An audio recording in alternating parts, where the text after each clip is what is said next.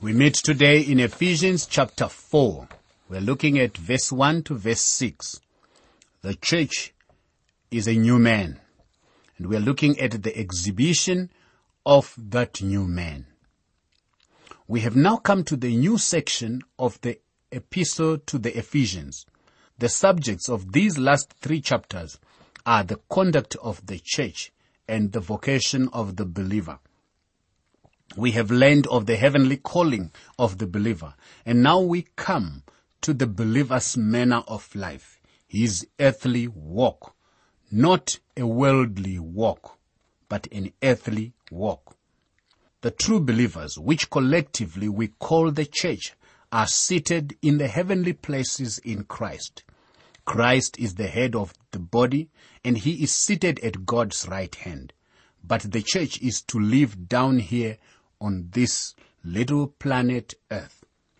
In chapters 1 to chapter 3 of Ephesians, we have considered the calling, construction, and the constitution of the church. In this last section of the epistle, we shall consider the conduct of the church, the confession of the church, and the conflict of the church. The church is a new man. In the future, the church will be a bride, and the church is also a good soldier of Jesus Christ. In the first 3 chapters, we have been on the mountain peak of Transfiguration, probably the highest spiritual point in the New Testament. That is the reason we spend so much time in those chapters. But in this last division, we descend to the plane of living, where we confront a demon-possessed world and a skeptical mob. It is right down where the rubber meets the road. We are able to stand and walk through the world in a way that is pleasing to God. Our Lord Jesus said that we are in the world, but we are not of the world. So while we are in the world, how do we walk? How do we conduct ourselves? And how do we engage the battles that we meet? How do we even confess what is the testimony that is ahead of us as we confess Jesus Christ? Ephesians actually occupies the same position theologically as the book of Joshua does in the Old Testament. Now we come to the position where this truth is made clear. Joshua entered the promised land on the basis of the promise made to Abraham, Isaac, Jacob, and Moses. It was his by right of promise, and he led the children of Israel over the Jordan into the land. Passing over the Jordan is actually symbolic of the death, burial, and resurrection of Christ. We as believers have been brought into the promised land. Now, having been brought into the promised land, Joshua had to appropriate the land by taking possession of it for the enjoyment of it and for blessing in that land. And possession is the great word in the book of Joshua. Although enemies and other obstacles stood in the way, Joshua had to overcome. A believer who has been brought into the promised land of salvation must also encounter the enemies and the obstacles and overcome. But how? Through the blessings of the Holy Spirit. Position was a key word in the first half of Ephesians. God has blessed us with all spiritual blessings. That is in verse 3 of chapter 1. Position was the key word. We are in Christ. God has given them over to us. We have blessings. But are we walking with them down here on earth in possession of those blessings? The children of Israel had been promised their land, but it remained a never land to them until they entered it. Joshua 1 verse 3, every place that the sole of your foot shall tread upon, that I give to you, as I said to Moses. God says to Joshua, all of it is yours, but you will enjoy only that which you lay hold on. You will enjoy only that which your foot will tread upon. Up until now, the epistle to the Ephesians have been glorious declarations, but now there will be commands. Those who have been called to such an exalted position in Christ are now commanded to a way of life which is commensurate with the calling. My friend, the church is to make itself visible down here in the local assembly. It must be seen. We have come to the practical side of Ephesians as we begin chapter 4, the earthly conduct of the church. And this is the chapter the church is portrayed as a new man. A new man must be evident in how he walks, in how he conducts himself. The new man is to show himself down here on earth. The members of the invisible church are to make themselves visible. They are to be extroverts, if you please, and they are to get the word of God out to people. If you are not a Christian, God is not asking you to do the commands that are now given in this second section of the epistle to the Ephesians. First, you must become a child of God, and that must come through faith in Christ Jesus. You must become a member of his body. What follows in this epistle is for those who have been redeemed and have heard the word of truth. Dead men cannot walk, no matter how insistently they are urged to walk. You can speak until you are blue in the face. Dead men will not walk. They must have life first. The exhibition of the new man. Ephesians chapter 4 verse 1. I therefore, the prisoner of the Lord, beseech you to walk worthy of the calling with which you were called. Now, Paul begins with this connective. Therefore, it's a connective, a transitional word. It is in view of all that God has done for the believer, which we have seen in the first 3 chapters of the epistle.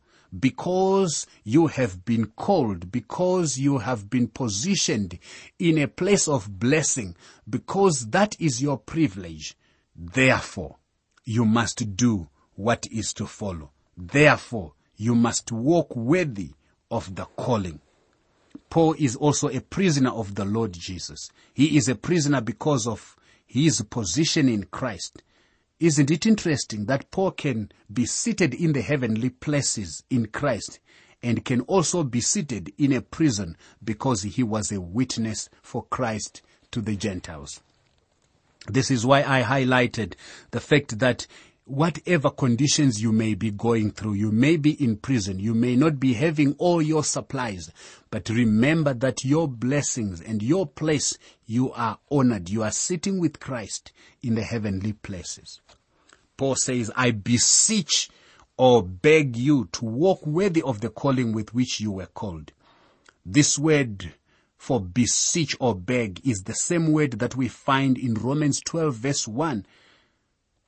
In view of God's mercies, I beseech you to present your bodies as living sacrifices. It is not the command of Sinai with fire and thunder. It is the gentle wooing of love. I beseech you, therefore, brethren, by the mercies of God, or in view of the mercies of God. What are we supposed to do? We are to walk worthy of our calling. It is a call to walk on a plane commensurate with the position we have in Christ. Philippians 1 verse 27 tells us, only let your conduct be worthy of the gospel of Christ, so that whether I come and see you or I am absent, I may hear of your affairs, that you stand fast in one spirit, with one mind, striving together for the faith of the gospel. Again, Paul writes, that you may walk worthy of the Lord, fully pleasing him, being fruitful in every good work and increasing in the knowledge of God. Colossians 1 verse 10. Paul points to his own life as an example of the Christian's walk. 1 Thessalonians 2 verse 10. You are witnesses, and God also, how devoutly and justly and blameless we behaved ourselves among you who believe. What is Paul doing? He begs us today to walk worthy of the gospel. People may not be telling you this, but they are actually evaluating whether you are a real child of God through faith in Christ. The only way they can tell is by your walk. It's not so much how you walk as it is where you walk. 1 John 1 verse 7, but if we walk in the light as he is in the light, we have fellowship with one another, and the blood of Jesus Christ, his Son, cleanses us from all sin. Walking in the light is in the light of the Word of God. How much time now, my friend, do you spend in God's Word? Actually, your children know how much time you spend in the Word of God.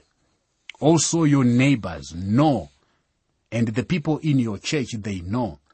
If we wish to walk in fellowship with God, we must walk in the light of his word.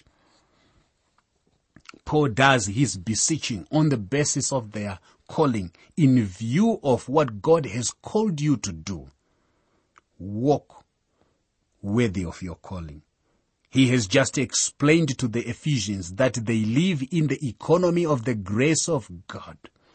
They live under that dispensation. They have understood the mystery of God in taking both Gentiles and Jews and placing them at the same footing before him. It was because of his mercy. It was because of what he has called them to do. In view of that calling, walk worthy of your calling. And how is it to be? With all lowliness and gentleness, with long suffering, bearing with one another in love, endeavoring to keep the unity of the Spirit in the bond of love. Now, with lowliness of mind, with lowliness there, lowliness means a mind brought low.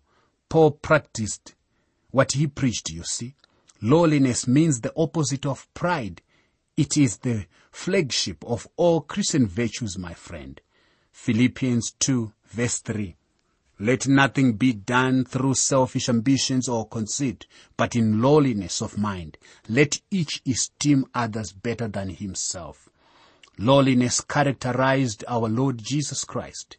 He said, take my yoke upon you and learn from me, for I am gentle and lowly in heart. Matthew 11 verse 29.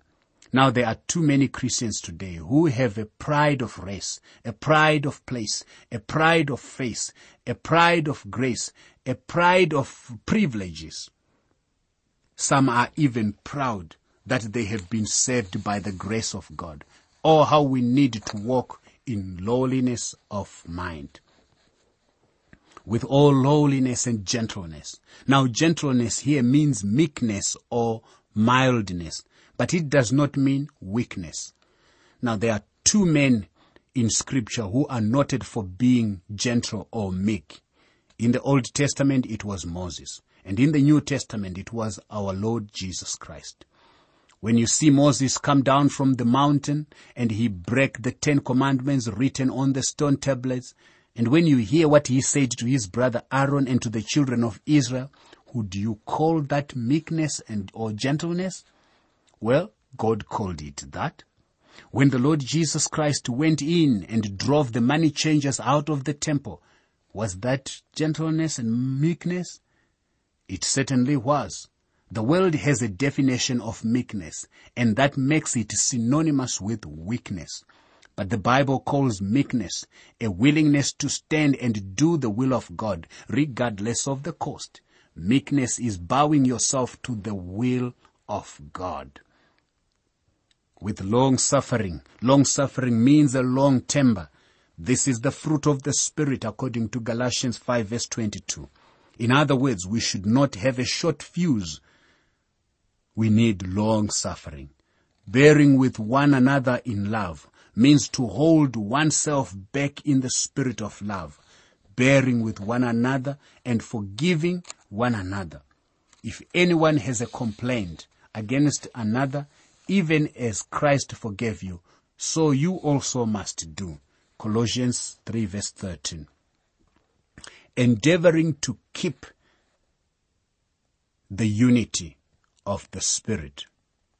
You see, Jesus Christ prayed that we might be one.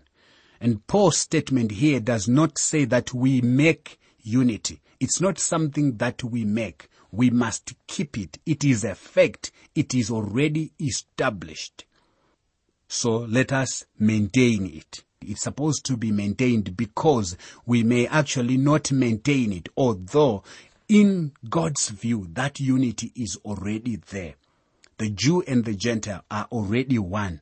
The black and the white are already one. The women and the men are already one. The young and the old, the poor and the rich are one.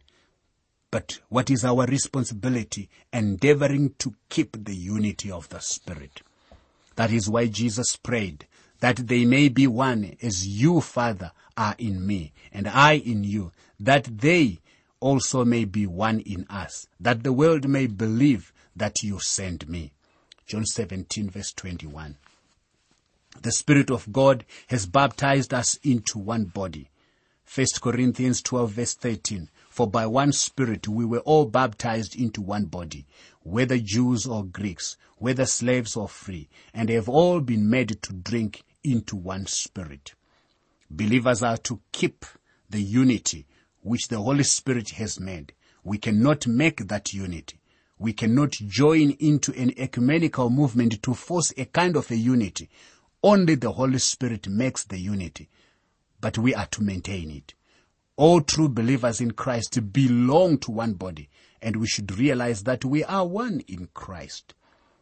Now Paul goes on to list 7 of those unities that we have. Ephesians 4, verse 4 to verse 6. There is one body and one Spirit, just as you were called in one hope of your calling, one Lord, one faith, one baptism, one God and Father of all, who is above all, and through all, and in you all. 7 unities that we have. I would like to enumerate and talk about those 7 unities. One body refers to the total number of the believers from Pentecost to the rapture. This one body is also called the invisible church, but this is not wholly accurate. All true believers should also be visible. Then one Spirit refers to the Holy Spirit who baptizes each believer into the body of Christ. The work of the Spirit is to unify believers in Christ. This is the unity that believer is instructed to keep or to maintain. One hope of your calling refers to the goal set before all believers. They will be taken out of this world into the presence of Christ. This is the blessed hope. Titus 2 verse 13, as we await the blessed hope, the coming of that blessed hope. One Lord refers to the Lord Jesus Christ. His lordship over believers brings into existence the unity of the church, and we must endeavor to keep that unity through the bond of love. One faith refers to the body of truth called the Apostles' Doctrine, according to Acts chapter 2 verse 42. The early believers devoted themselves to the Apostles' Doctrine. When this is denied, there are divisions. There must be substance to form an adhesion of believers. This substance is actually correct doctrine. One baptism has reference to the baptism of the Holy Spirit, which is real baptism. Ritual baptism is by water. Water baptism is a symbol of the real baptism of the Holy Spirit by which believers are made one. Water baptism is simply testifying of that which has happened inside as the work of the Spirit of God. Then one God and Father of all refers to God's fatherhood of believers, not the fatherhood of all people. No. Since there is only one Father, He is not the Father of unbelievers. Sonship can come only through Christ. The unity of believers produces a sharp distinction between believers and unbelievers. He is Father of all who are his by regeneration. Paul has been talking about the church, the body of Christ, joined to him who is in heaven and at the right hand of the Father. The church is a new man. It is a mystery. This is all true because it is in Christ. Now some people can be so involved in these truths who are, as the saying goes, so heavenly minded that they are not good for the earth. Paul is now trying to show them that we still walk down here in the very evil, very sinful world, and let us make a difference. So in his discussion of the walk of the believer, Paul speaks to the individual first. The individual is to walk in lowliness and gentleness. Then he widens out to the entire church, which is one body and one spirit. Finally, he brings this passage to a great, tremendous crescendo, which pictures the eminence and the transcendence of God. God is above all and through all and in you all. This means that God is transcendent. He is above his creation. He is not dependent upon his creatures. He doesn't depend upon oxygen to breathe. He doesn't have to bring up some supplies from the rear or go shopping on Saturday in order to have food for the weekend. He is transcendent. He is not only transcendent, he is also eminent. He is not only above all, but he is through all and in you all. That means he is in this universe in which you and I live. He is motivating it and he is moving it according to his plan and purpose. That is what adds meaning to life, my friend. That is what makes life worthwhile. The church is to walk as a new man in this world.